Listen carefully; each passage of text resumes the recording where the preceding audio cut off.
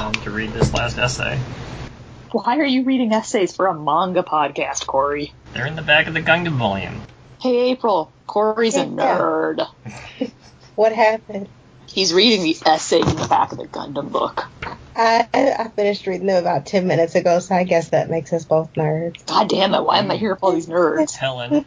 I could be working on my Otakon panel, or I could be working on my cosplay.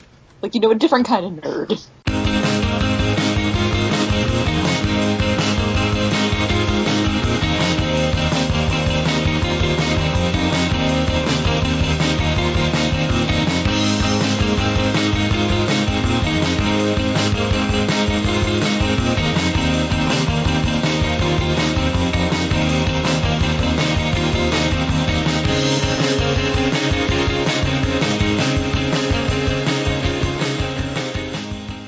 Welcome back, everybody, to another episode of Manga in Your Ears.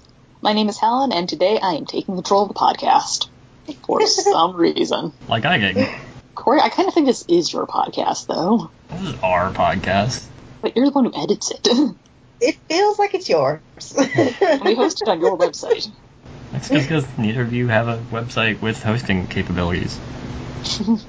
Anyway, we are all here today to talk about two rather unrelated series. Mobile Suit Gundam The Origin for our older title, since that has been completely released in the US, and then Spirit Circle, which is complete in Japan, but it is not completely released in print in the US, although it's complete on Crunchyroll, but it's not like the same kind of complete. Yeah, Crunchyroll manga is just a weird entity these days. Like, I don't know what's even going on with them these days. We'll get into Crunchyroll later. We have so many things to think about Crunchyroll. Mm-hmm. But Mobile Suit Gundam The Origin is sort of an adaptation of the very first Gundam series, Gundam 0079, which is what kicked off this now almost 40-year-long franchise of war, cool robots, and some other stuff that's basically a war and cool robots. The Origin, which is what we're going to be calling it for this series, for this episode, it's written and illustrated by Yoshikazu Yasuko, who's also done some of the work, I believe, with the video adaptations of it. Yasuhiko, thank you.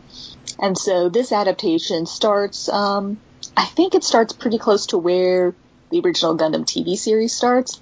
I've seen the compilation movies, but not the original Gundam TV series, since everyone agrees it's fine to watch the compilation movies. Yeah, I've watched the first couple episodes of the TV series, and from what I remember, this is basically the exact thing that happens with more and better details. Yeah, so the way Gundam 0079 starts off, and so the way Origin starts off, is that it's Universal Century 0079, hence the title, and we are 8 months into this war between the Earth Federation and some of the space colonies, because in this year, Universal Century 0079, we have colonies in space. We have these giant tube-shaped colonies that float around in space, and a couple of them have decided that they really want to be independent, and so they killed their previous leader, probably, put on a whole lot of Nazi-esque regalia, and started an independence fight.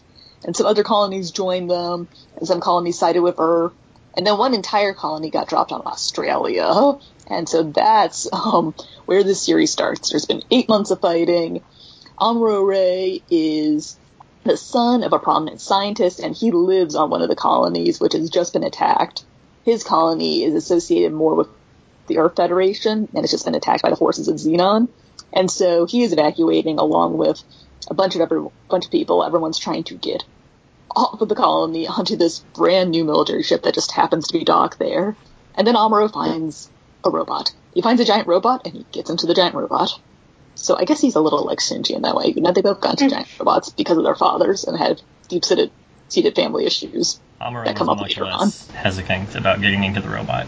Yeah, well, I mean, Shinji, people make that joke, but Shinji got into the robot a lot. Like, he didn't get out of the robot sometimes, and that was a problem. And a lot of things in Gundam The Origin are going to feel familiar to anime fans, since Gundam really defined the, like, realistic mecha warfare in space genre as a whole, since it did come out in 1979.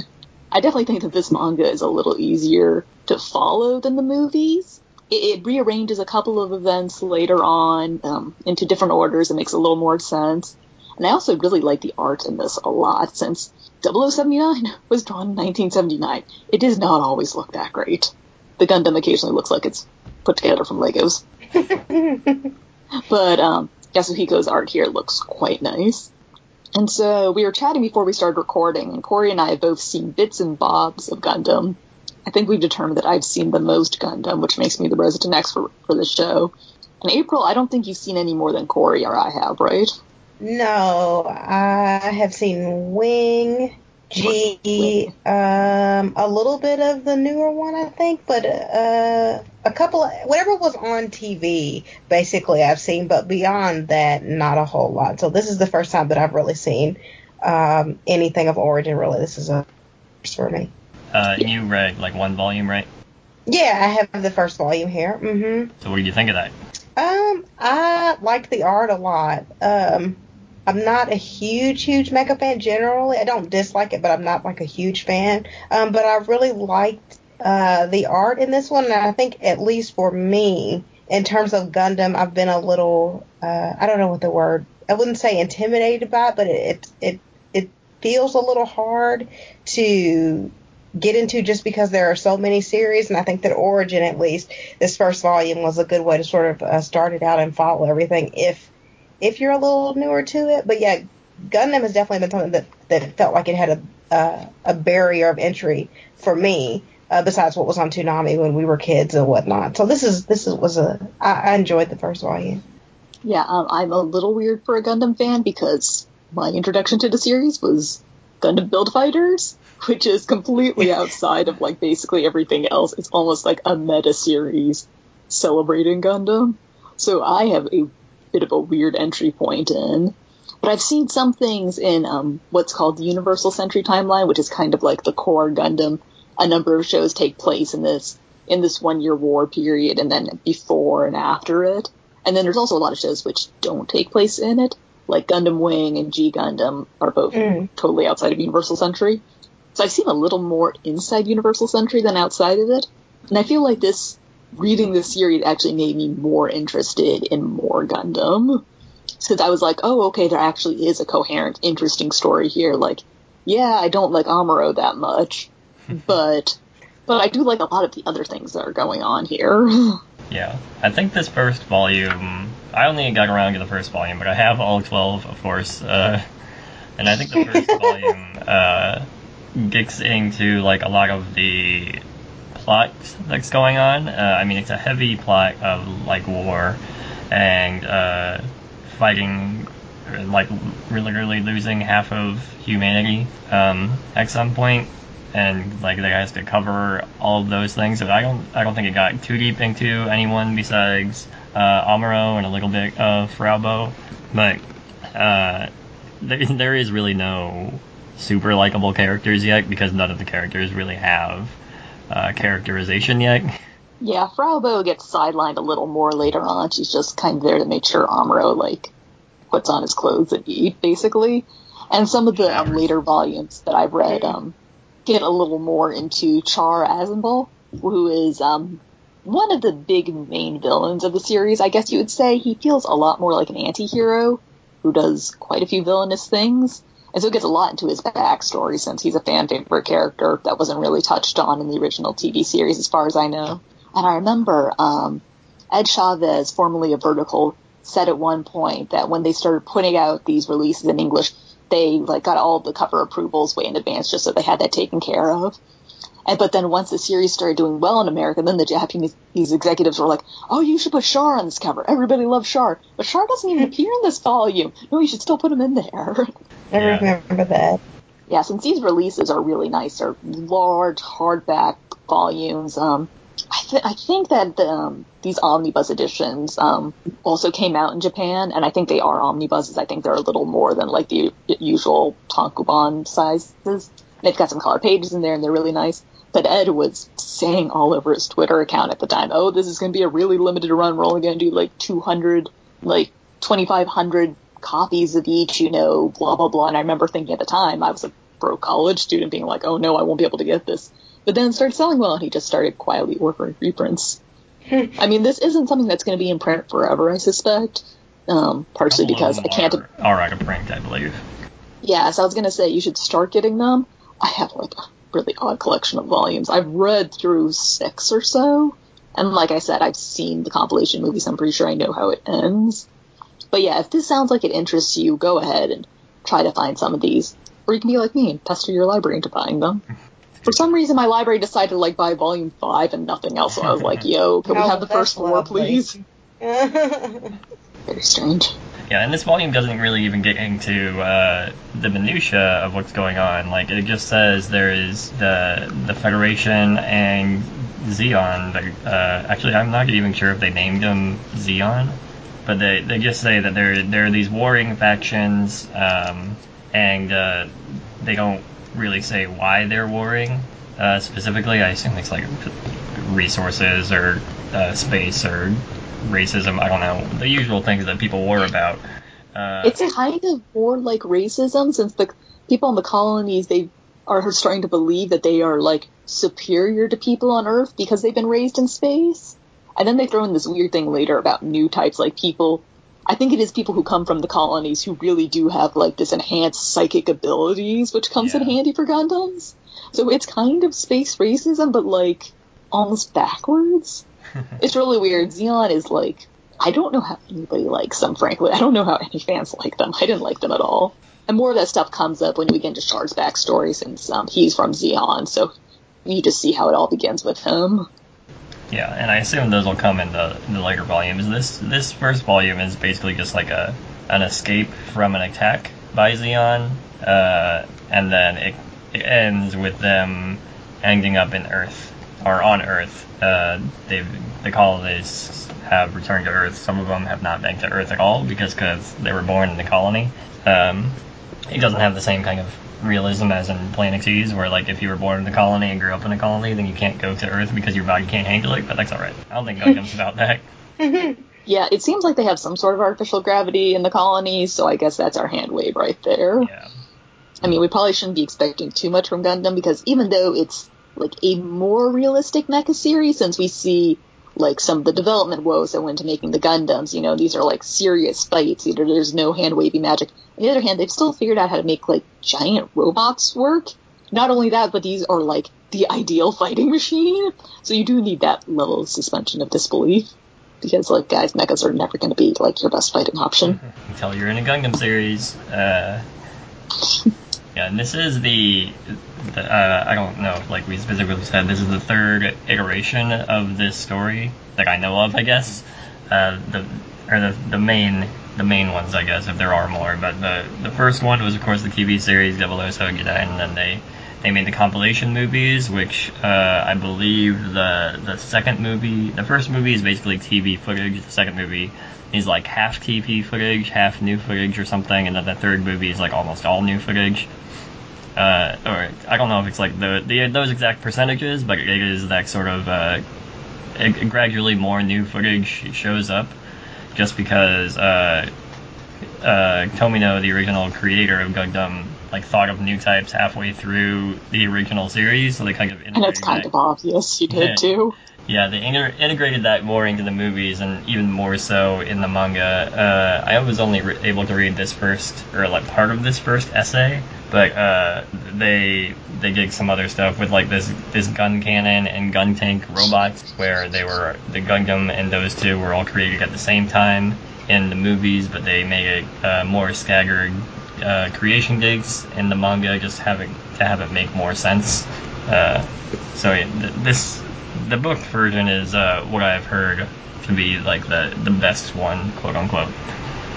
Yeah, and now there's even some adaptations of the origin in OVAs, like I mentioned earlier. I think a lot of those are focusing on Char's backstory, since that is original to these manga, so that isn't in the TV series. Also, again, everybody loves Char, apparently. So those exist. I think they've either made the last one or they've announced that the next one is going to be the last one, though. So they're not interested in adapting the whole series as, like, a new TV series. Which is a bit of a shame, since I'm sure it would look much better today, because, again, Lego Gundams. Not the 70s anymore. Yeah, seriously. Yeah, hopefully I'm not getting too far ahead, but I also liked reading the series, because I like a lot of mecha series, and I was able to see influence on later mecha series. Like, in one volume, have you guys ever seen Erica 7? Yes, but I don't remember much of it. Okay, so there's one arc where the main character of Erica 7, Renton, he just gets really mad and sort of, like, runs away from everybody for, like, God, it felt like quite a few episodes. Amuro kind of does that in here as well. He just, like, takes the Gundam with him, buries it in the desert, and, like, runs away to, like, this small town in the desert. He kind of, like, half-asses running away, because he's back with them almost immediately. But when I saw those scenes, I was like, oh, this is where Erica 7 got that idea. You know, protagonist gets sort of fed up and disillusioned and runs away. Just Renton, for all of his crybabiness, did a way better job of it. Renton actually committed to running away, you see. Amuro is kind of like, oh no, I am here in Desert Town, and there is a hot lady here, and she's actually probably my enemy, but I don't care, and I'm just going to be like this immature 16-year-old boy and make eyes at her while her husband's right there. It's probably better than that, but like I said, I really don't like Amuro as a main character. Like, he's an understandably kind of crybaby, pissy-ish 16-year-old. I think he's about 16. Like, it makes sense. Like, there definitely are 16-year-olds like that. I just don't like reading about them.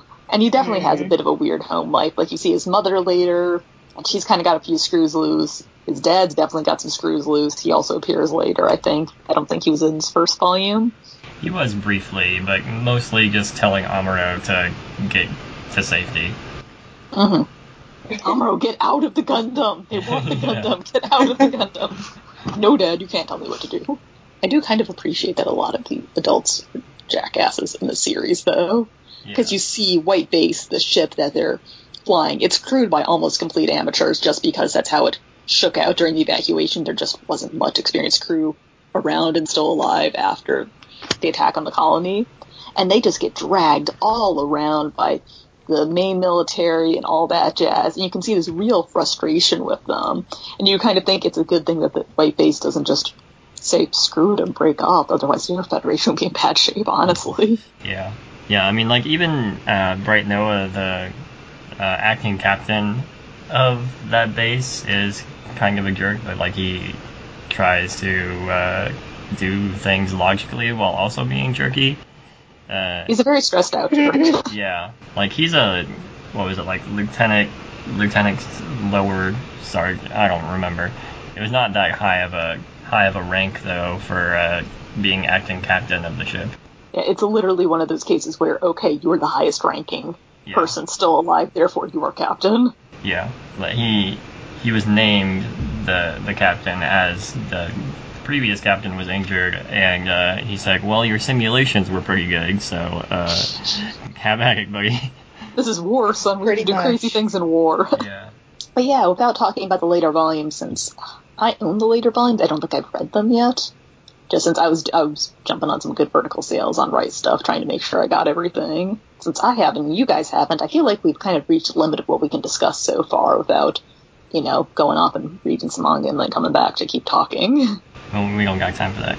Yeah, we don't have time for that. BotaCon's like tomorrow, so I definitely don't. I'm being serious, guys. So, clearly I'm going to finish reading this at some point since I own the volumes. And it sounds like both of you guys are game for reading this, especially since Corey already has all the volumes because Corey's a nerd like that. Yeah, I would definitely read more of this. I remember when Vertical first put it out, and yeah, I've had this first volume laying around for a while. I don't know if I got it directly from a Vertical table, like ASIN or something like that, but I've had it for a number of years, and the podcast gave me an excuse to finally pick it up off of my bookshelf. And I would definitely keep reading more of this if I could get my hands on some of the other volumes. And to end on an anecdote that, speaking of picking up books from con tables, there's a story straight from Ed's Twitter that at one point someone went up to their table at a convention, looked at the manga. I think the person walked away and came back later and bought all 12 volumes of it at once and put them all into one of those drawstring backpacks, and the backpack just ripped apart when they picked it up. This is a good story. Yeah. Several people have bought all 12 at once. I believe only one has broken their bag doing so. Clearly that person needed a better bag. Yes. A drawstring bag? Yeah. For those. They need a rolling suitcase to get these around. Uh-huh. Well, I remember I even did a post on the OASG for April Fool's this year about ways you could work out with heavy manga volumes, and I definitely included those in there. Okay, guys, we'll be back in a second to talk about our second title, Spirit Circle.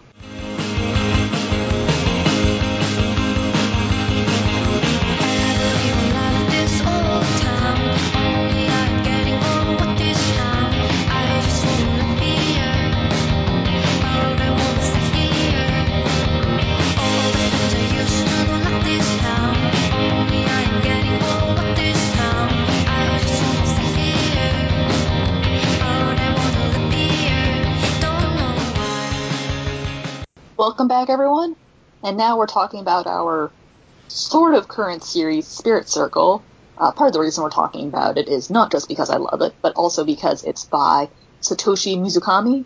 And we've previously covered one of his other titles, Lucifer and the Biscuit Hammer. And he has an anime out right now called Planet With. He's like concurrently drawing the manga for it and did like 1,000 pages of storyboards for the anime. And if you were familiar with his work at all and you watch Planet Whip, you can tell, oh my god, this is so Mizukami. It is like pure distilled weirdness. Yep. Which is what you like if you like Mizukami's works. The higher the weird, the more likely it's Mizukami. Yeah, honestly. Spirit Circle actually starts off kind of normal seeming by comparison. We don't have any talking lizards in the first pages like Biscuit Hammer did. We don't have any giant cat mechs like the first episode of Planet Whip does. We've just got this normal high school student, Futuya, who's got a bit of a weird birthmark on one of his cheeks, but that happens. And you can see he goes, but that happens in manga, so he's not too concerned about it, just kind of living his life. And so he's going to high school with his friend, and there's a new transfer student, again, as you do in manga. And she seems, kind of cute at first. And then Futuya realizes, oh, she's got a ghost with her. Okay, yeah, I'll say hi. Oh, no, she realized I said hi to the ghost. Oh, no, she can see the ghost, too. And so she calls him out, and then after school announces to him, basically, that the two of them are reincarnations of a whole bunch of people, because everyone in this universe just reincarnates over and over. And one of his reincarnations was a absolute bastard to her, and she has vowed to kill him. And so this starts Futuya's journey of learning about his 7 past incarnations and figuring out what the heck he did to Kyoko ages past in his reincarnations. You figure out pretty quickly that the reincarnations don't necessarily occur in chronological order.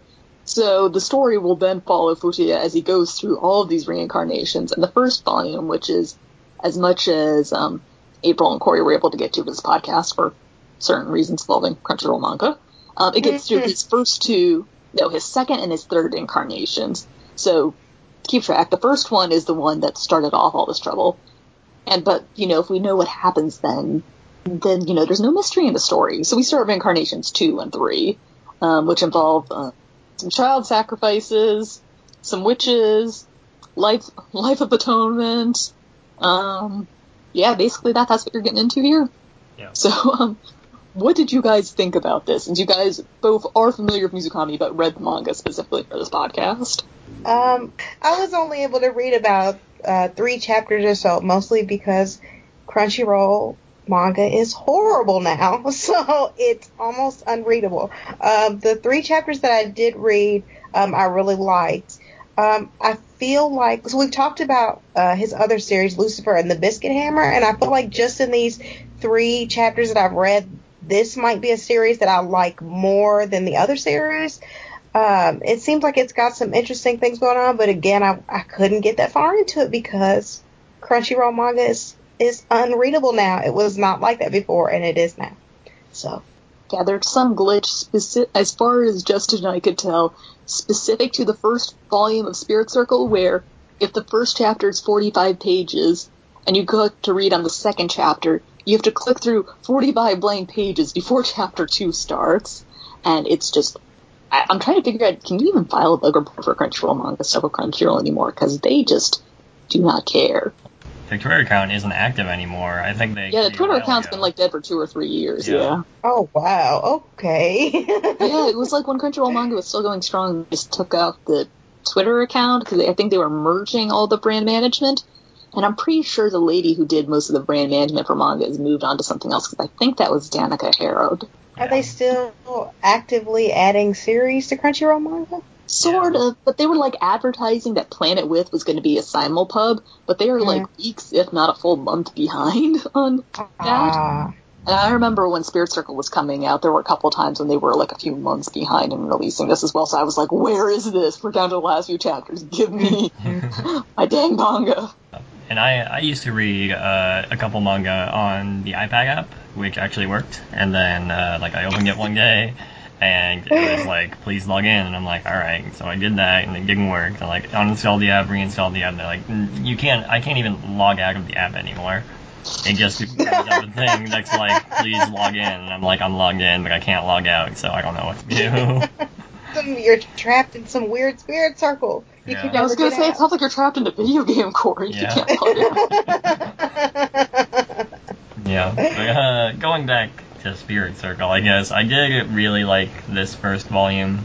I thought it was super interesting the way that they are gradually revealing first that they have past incarnations at all, and then what these past incarnations are, because the girl has obviously unlocked or remembered all of her incarnations, but the Actually, not all of them by the first volume. She's unlocked most of them, though. Well, a lot of them, then. The boy has not. He's unlocked 2 by the end of the first volume, but the indication that I got from the chapters is actually that we saw the second one because there's a giant Roman numeral 2 on it, and then also the first one because he didn't have the mark and then he got burned with the mark. But Helen, you are saying that's not correct. You guys saw 2 and 3, since the very first one, I forget his name in the first incarnation. He doesn't see until the very end, for dramatic reasons. Of course, yeah. Yeah. But yeah, you can definitely keep track of where you are in the incarnation cycle because Futia's birthmark was originally a burn given to him by one of Coco's past incarnations, and so it sort of appears, but it appears more and more faded in each sequential incarnation. Then, and I'll point out here that the fact that they reincarnate isn't unusual. The implication is that just everybody reincarnates. Like, they actually run into a lot of their friends over and over again. What's weird is that they're able to remember it. Also, that Futia can see spirits like that is also actually weird, so. Yeah, this is this specific kind of Mizukami weird, because, she just kind of outright attacks him, after she finds out that he has this mark. He's kind of crying inexplicably by the sight of her, and, grossly wipes his snot on his hand, and she's grossed out by it. But those kind of weird plot choices, reveal choices, and funny moments are from what little I've seen of Mizukami are very indicative of him. Yeah, he kind of I think he sort of embraces the weirdness that comes with everyday life. You don't have the characters crying pretty, you have them, crying snot, crying ugly, all that jazz. Yeah. You'll have characters remarking on how weird something is. Oh, this isn't a manga. Well, actually, you guys aren't a manga, I'm sorry to tell you. Stuff like that. I feel like Spirit Circle starts off less weird than Biscuit Hammer, and never quite gets as weird, but it has a lot more emotional catharsis by the end.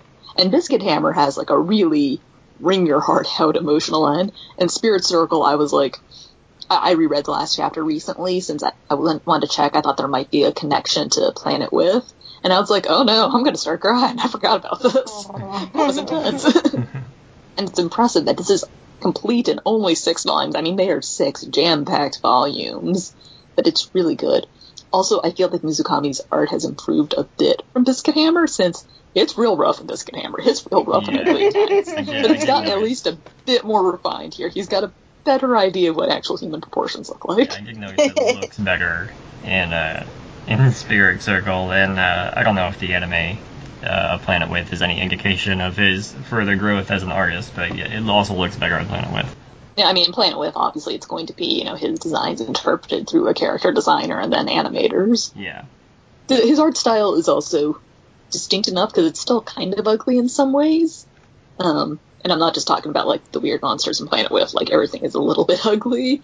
I feel like it's an art style that is kind of distinctive, and at this point it's getting to a point where it doesn't seem like it's just lack of experience, lack of talent shaping his style, but rather more like conscientious choices shaping his style. Mm-hmm.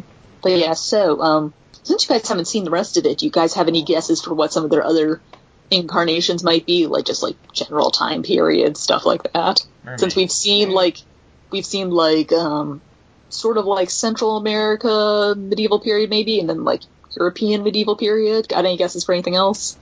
I don't know. That's a good. I have no idea. And only 6 volumes. I'm a little surprised by that because I know the series is out in print now too, and I know that this weekend at the bookstore I saw 4 already, so we're not too far away from having all the volumes out in print also, which is a great alternative to Crunchyroll if people are looking to read the series. Go to your local bookstore. Mm-hmm. Yeah, Seven Seas is putting it out in print. We weren't able to check for the podcast, but I suspect those are different translations. Crunchyroll just doesn't always list who their translator is for chapters. But in the past, think they're different. Yeah, like in the past, like the way Crunchyroll gets manga has been a separate agreement than how other places get their print volumes. It's been changing now, but at the time when Spirit Circle and Biscuit Hammer actually went online, I think they were 2 different translations. Well, and the quality of the CR release itself, I imagine the print volumes look different because the quality of the digital release is a little rough on Crunchyroll. Just some of the I don't know what you call it, not a letter, but maybe like the typesetting or just how some of the text is placed. It's a little rough. So I imagine the print books are different, but yeah, that much is obvious. Yeah, God, I need to buy the rest of the series. I love this series, guys. I love it so much. And I'm glad that with Planet Whip right now that there's more people than ever on Twitter yelling about Mizukami and trying to get other people to pick it up. Although I see a lot of people going, oh, that's interesting, it's on Crunchyroll, I'll read it someday. And then they don't. So, listeners, don't be that person. Actually go to Crunchyroll, read this. Or better yet, get the print volume for that first volume, because apparently Crunchyroll is just... Yeah, or better yet, like, convince Crunchyroll to fix their wonky manga reading. Crunchyroll, this is what happens when you don't actually employ any software engineers. Oh, please, somebody send them something. Because, I mean, I was excited to read the series. I've known for a while that it's a favorite of Helen's, but it is just like, wow, so I have to flip through 45 pages to get to the beginning. And then sometimes when you start some of the chapters, they start on the last page. Like if you go to a random chapter, when it opens up, it just opens up on the last page. Oh, were you using the OASG account there, or? No, that was my own personal account. I don't know if like my roommate maybe read it, or I have no idea, but it was really random. So yeah, I was going to say, usually it leaves off at the last page you read. So if you're on a shared account, like maybe your roommate's read it.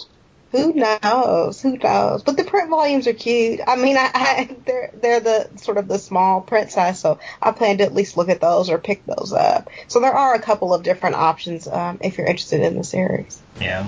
And I mean, after watching Planet With, after reading this, I was interested in Biscuit Hammer from reading the couple chapters on Crunchyroll, but now I'm like definitely gonna try to pick them up before they go even more out of print, apparently. Mm-hmm.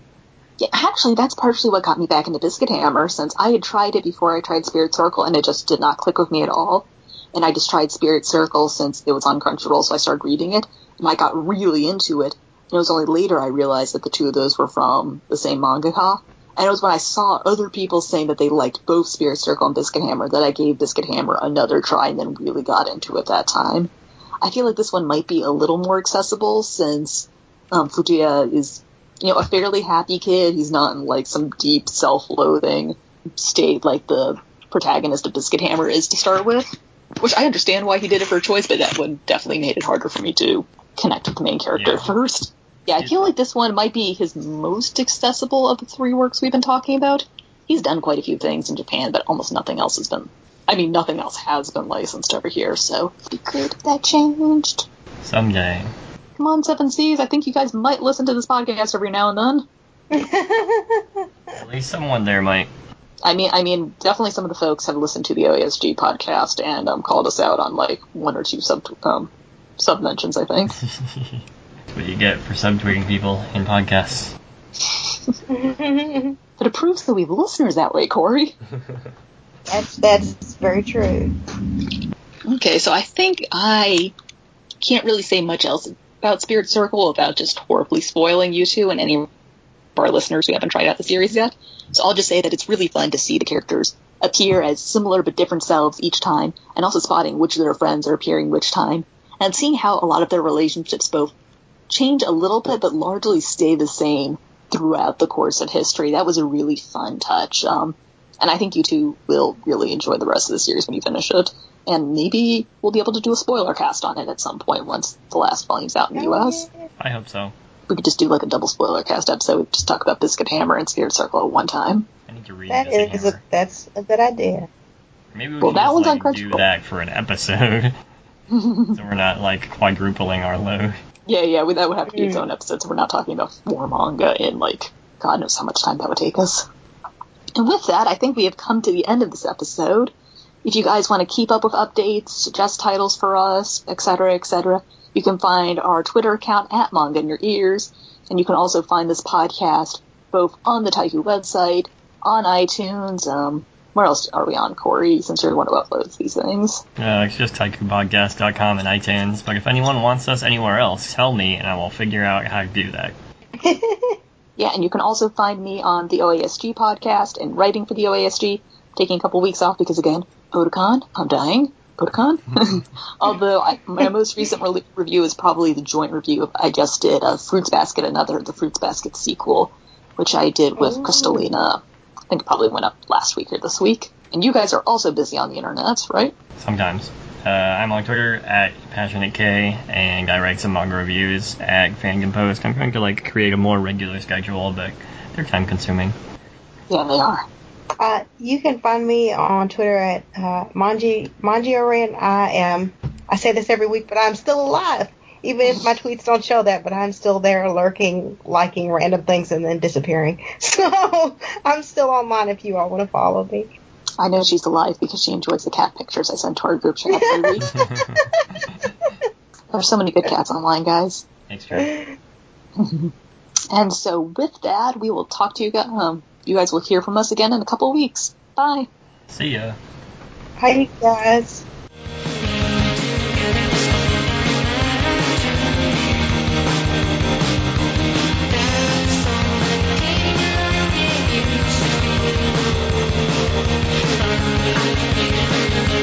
Thank you.